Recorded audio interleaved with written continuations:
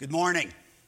I hope that you are at home and that you are healthy this morning. Thank you for joining us for this streaming worship.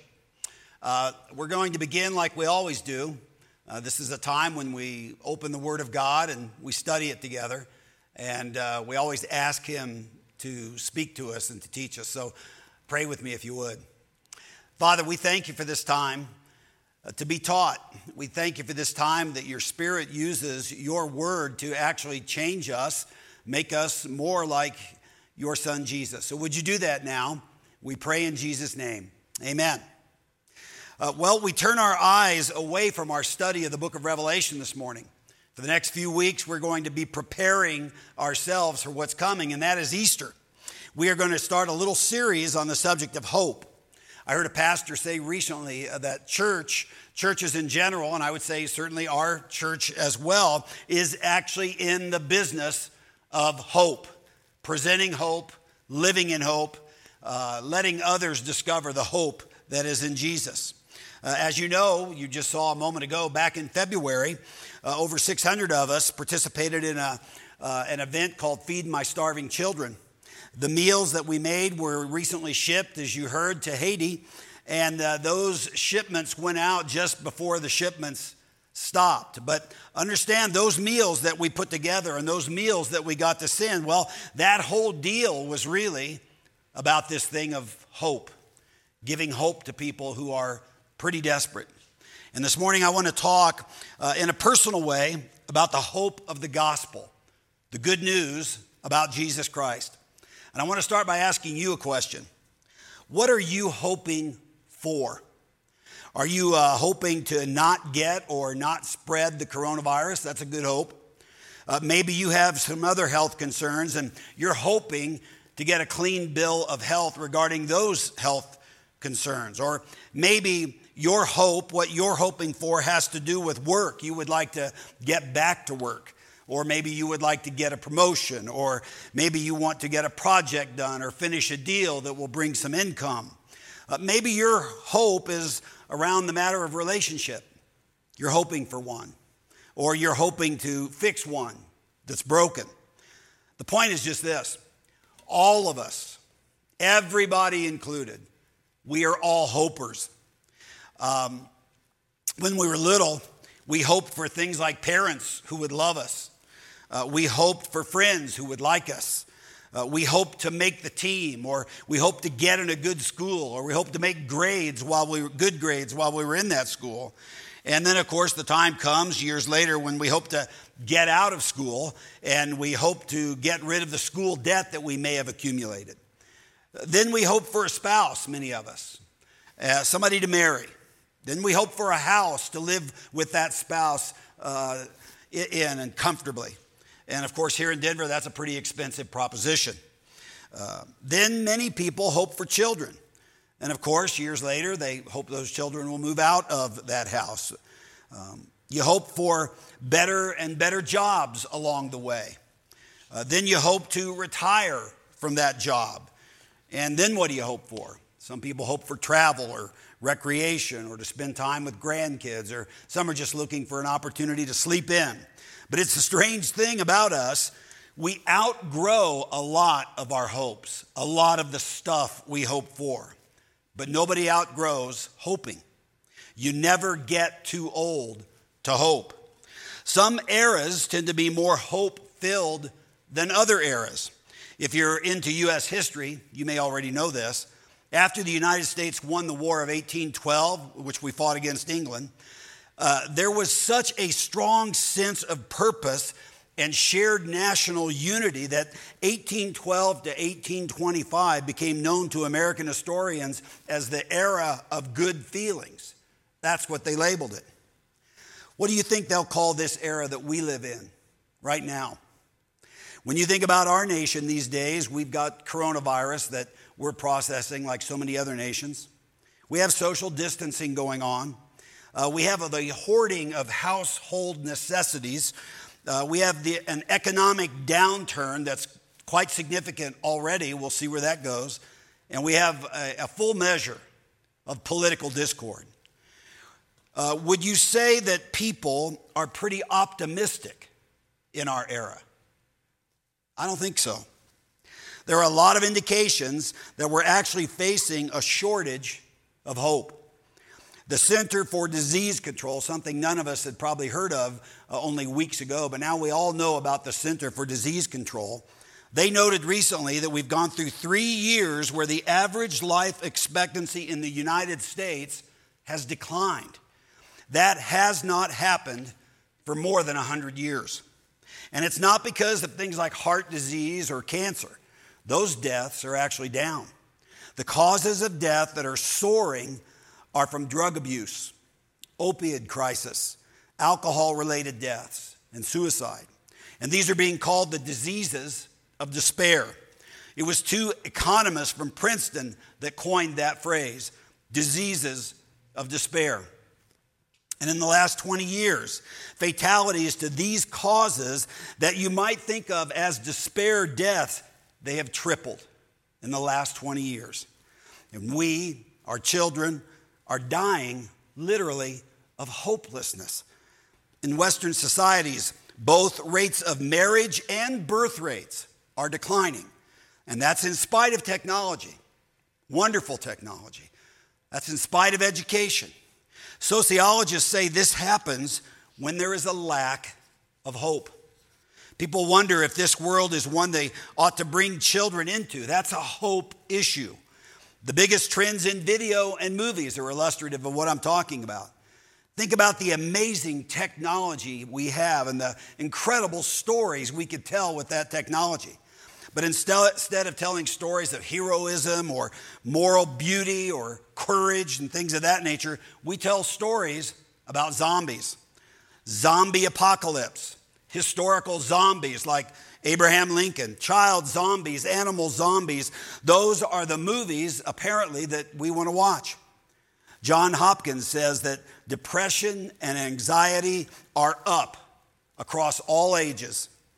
The most up ages happen to be between the ages of 12 and 17. There's another strange dynamic.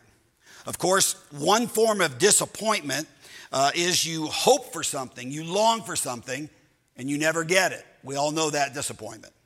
But another source is when you hope for something and you get it. And then you realize, wow, it's not everything I thought it was cracked up to be, right? Getting what I hoped for didn't satisfy me quite the way I thought that it would. Tim Keller quoted a New York columnist who had known a lot of people like Sylvester Stallone or Julia Roberts. These are folks who actually came to New York City to make it big. And of course, most people who do that don't. They never make it big, but a few do.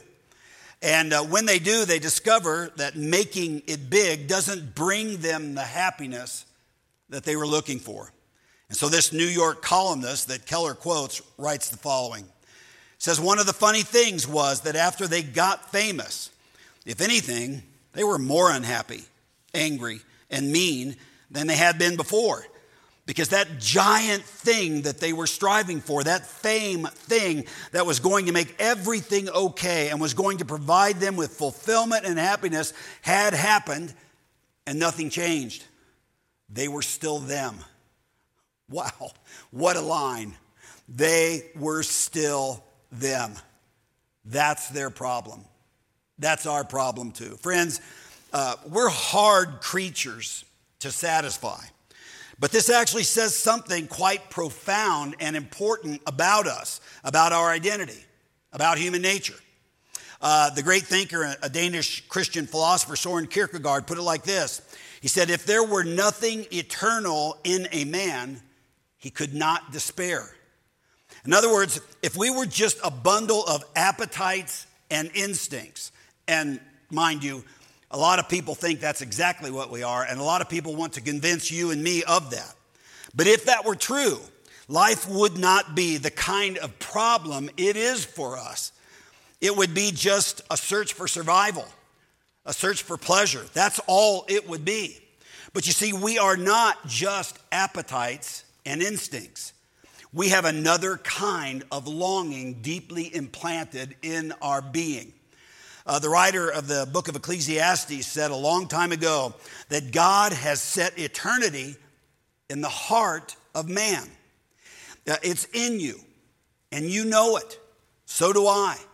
That's why capitalism or socialism or workaholism or money or success or pleasure cannot fill the emptiness that gnaws at our souls.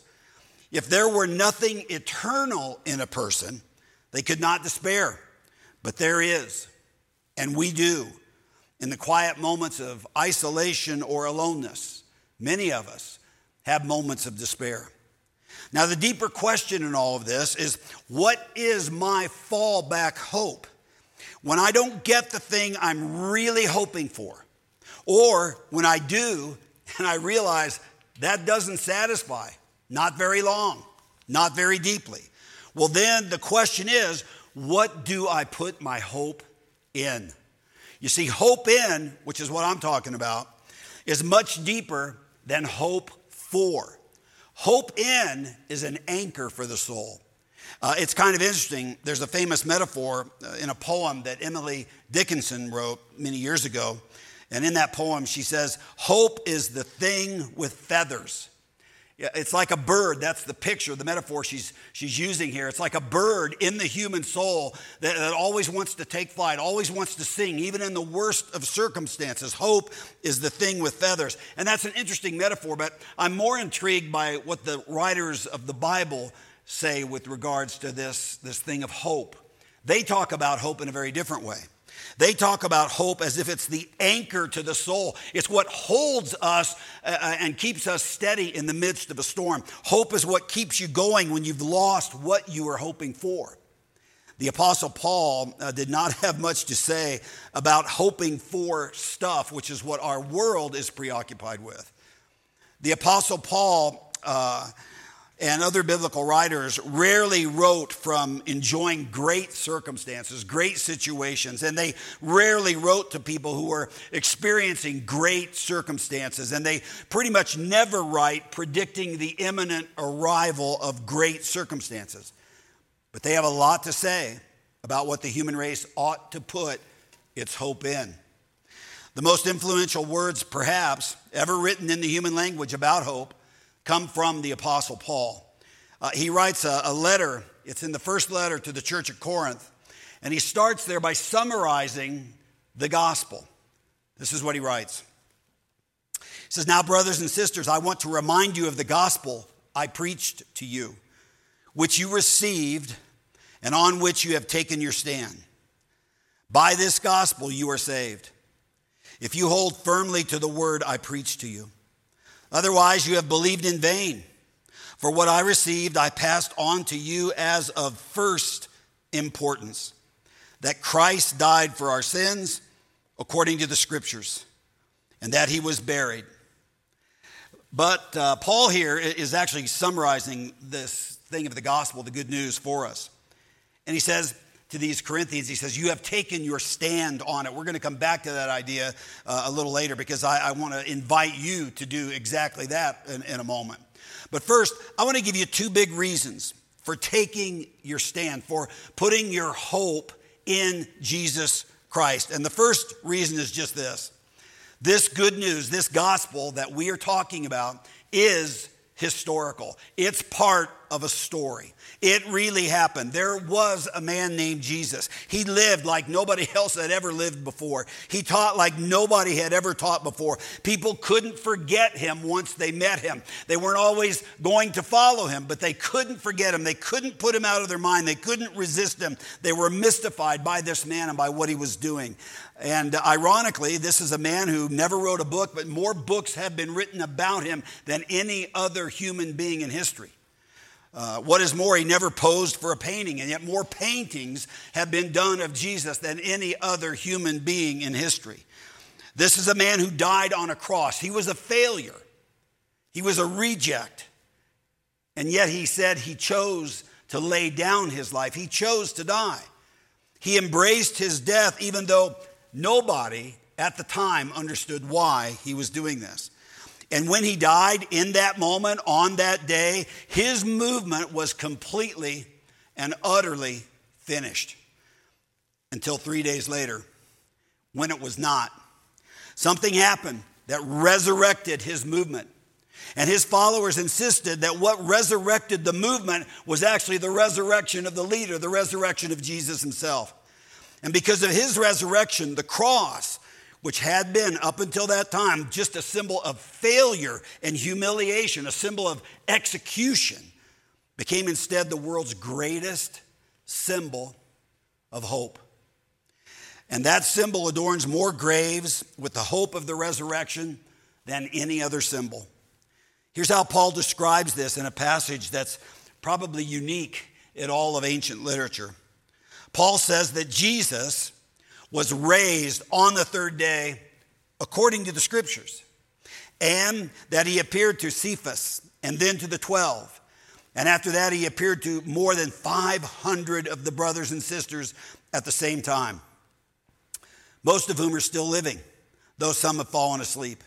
And then he appeared to James and then to all the apostles, and last of all, he appeared to me also as one abnormally born. Historians generally agree that Paul wrote these words within about 20 years of the death of Jesus, so within a generation. And Paul deliberately, in his letter to the Corinthians, lists names of people. Cephas, Simon Peter, saw Jesus after the resurrection, Paul says. The disciples did as well. There were 500 men and women, some of whom had died, but most of whom were still alive. They were living. And the point of all of that is very clear. Paul is saying, if you don't believe me, fine, check out the evidence elsewhere. Talk to someone who's still living, who saw Jesus and interacted with Jesus after he had been crucified, after he had come back from the dead. So you see, the point is this: regardless what you might think about this thing of the resurrection was not intended by Paul or any of those folks to be understood as a metaphor or understood as a symbol, which is what so many claim today. It was not poetical, this thing of the resurrection. It was historical. It actually happened. It is the only explanation for how a church got started after its Messiah got crucified. The resurrection then means that you can put your ultimate hope in Jesus, something that happened to Jesus, this historical figure in the story of history. And here's how Paul expresses that. Paul would have the readers of Paul's letter to the Corinthians would have picked up on this. Paul said that Christ died for our sins according to the scriptures. And then he said that he was raised on the third day according to the scriptures. Why that little phrase? What is Paul driving at there? Well, what he's saying is that we are a part of a great big story, a story that started thousands of years ago and was actually written down. It starts in the Old Testament. It starts with the whole story of God creating, and then he created human beings, and then sin enters the world, and then God begins a process right then, right there, early on, to redeem a people for himself. There's a story. There's such a thing as history, real history, facts in history. And there is this grand narrative that means something, because at the heart of the narrative is God's plan to redeem. You see, Jesus' resurrection on the third day is actually the hinge on which history turns. It's the hope of the universe, the whole universe. Now, you might not believe that, maybe even understand that. You might be investigating all of that, and that's great. That's good. We're glad you are. But just know, regardless of what you or I might think, this actually happened. It's history. And this leads to the other reason that we should all put our hope in the gospel, in the facts and the truth, the historical evidence about Jesus. And that is because the problem with the human race is that they were still them. There's that phrase again. That line that Tim Keller quotes from the columnist in the New York Times. They were still them. You see, even though we might get what we're hoping for that we think will make us happy, we're still us even when we get it. We're still broken. We still can't make life work. We can't make ourselves really work. But Paul says, on the third day, Jesus died on the cross for our sins according to the scriptures. There's a plan, there's a story, there's a purpose in what is happening in these events that unfolded in the life and in the resurrection of Jesus. This gets very personal for Paul, as it should also for us if we're really weighing these historical events and the implications of them.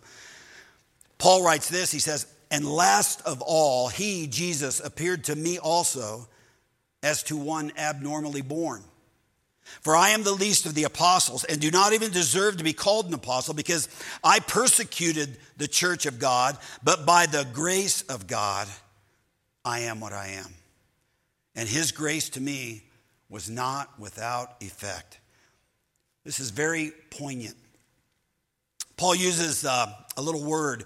It's translated here, abnormally born. It's a very odd word. It's the Greek word ektroma.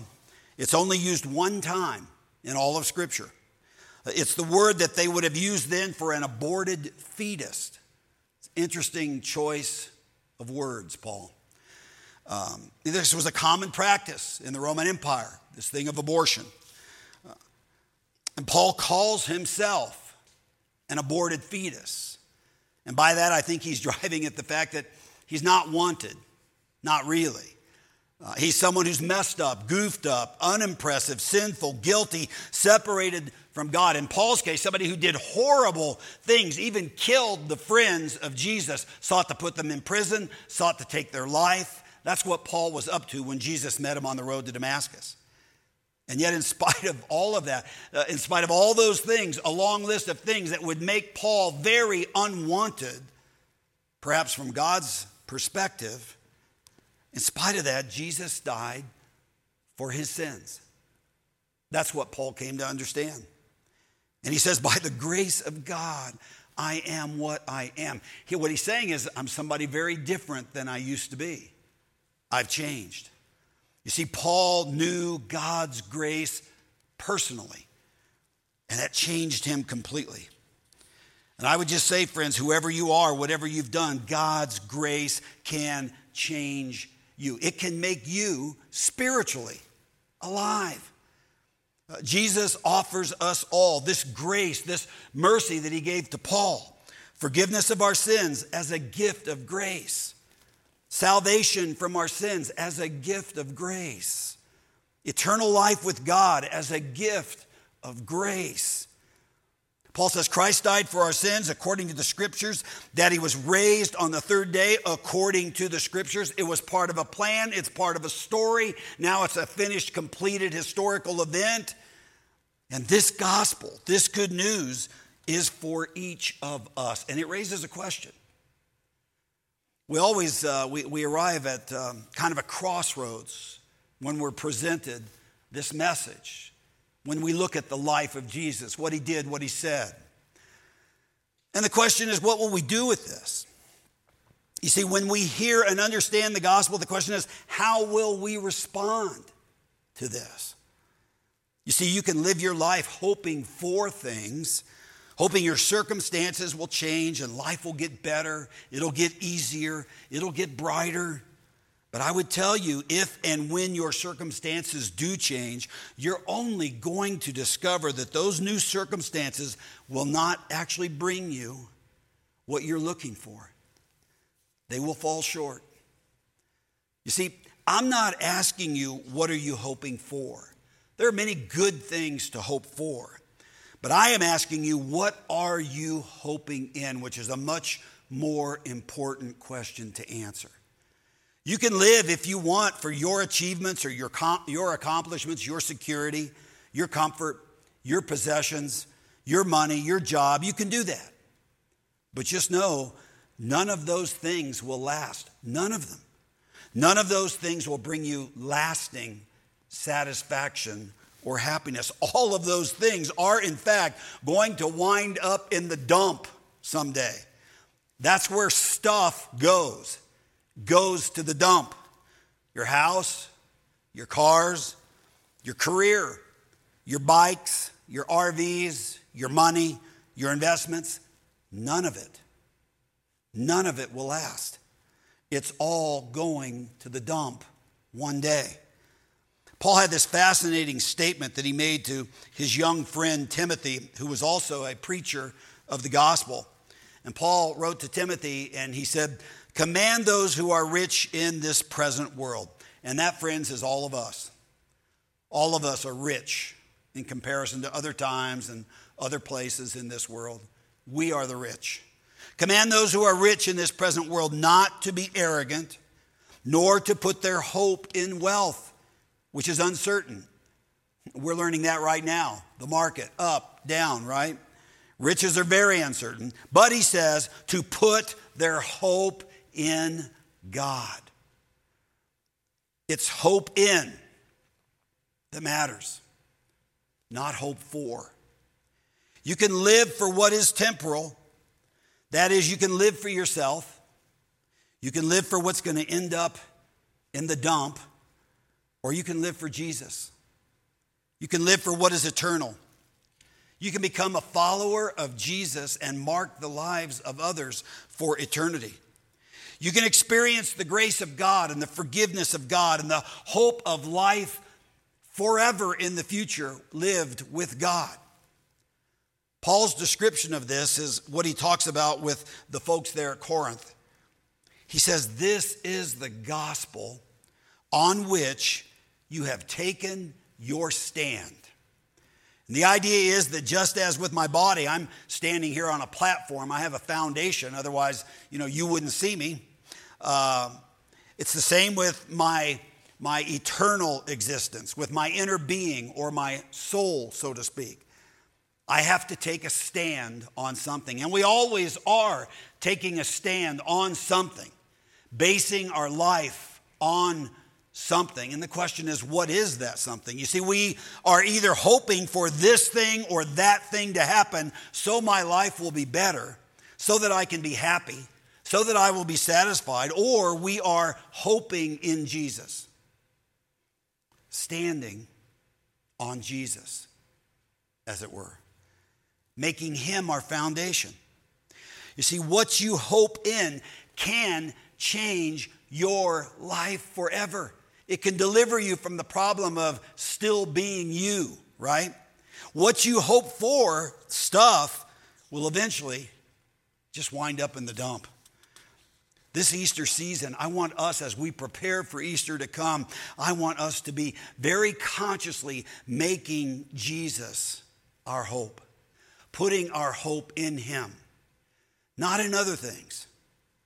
If you sense God is prompting you in any way to do that right now, if your heart is kind of pumping, you've been following along, and you're one of the few that made it to the end of the message online, you understood that as we spoke that Jesus' death on the cross was something directly relevant to you and to your problem of brokenness and sin. If you want to belong to him and you want that to move from just ideas in your head to reality in your heart, if you want to put your hope in him, this is your moment.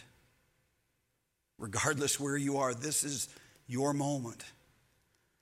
Now, I'm going to say a prayer in just a bit, and I would invite you, if you have never committed your life to Jesus before, if you have not actually put your hope in him before, I mean, this is why the church exists, friends, to celebrate this hope, to preach this hope, to embrace this hope, to encourage us one and all to maintain this hope.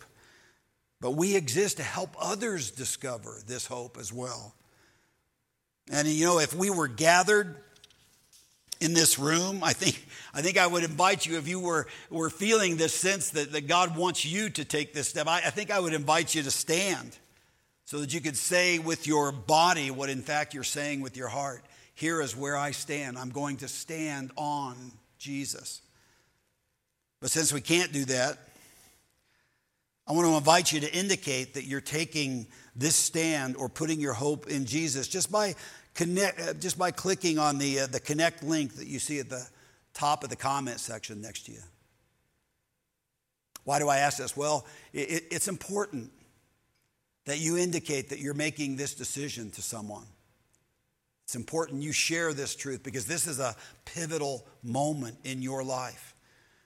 And by filling out that Connect card that link will take you to, you're letting us know, I made this commitment.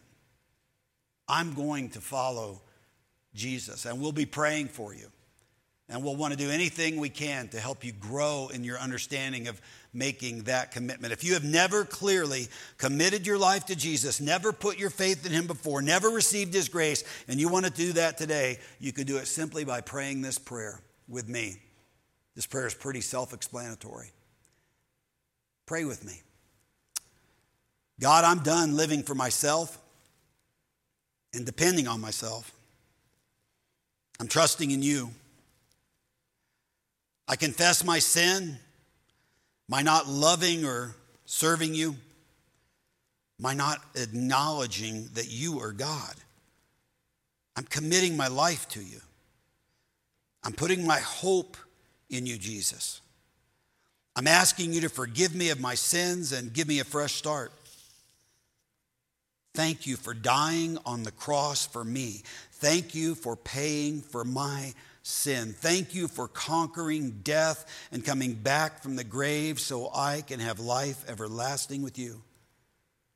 Today, I declare my decision to follow you, Jesus. From this day forward, you are my Savior, my leader, my guide, and my God. You are my foundation. This day I take my stand on you. Amen. Here's the deal. If you prayed that prayer, God knows it. Several things have happened. God has now put his Spirit inside you to live in you, to encourage you, to teach you, to change you, to convict you of sin. There is no more important decision in the world that you could make than the decision to say, Jesus, I am going to follow you. And I would just make a quick recommendation to you.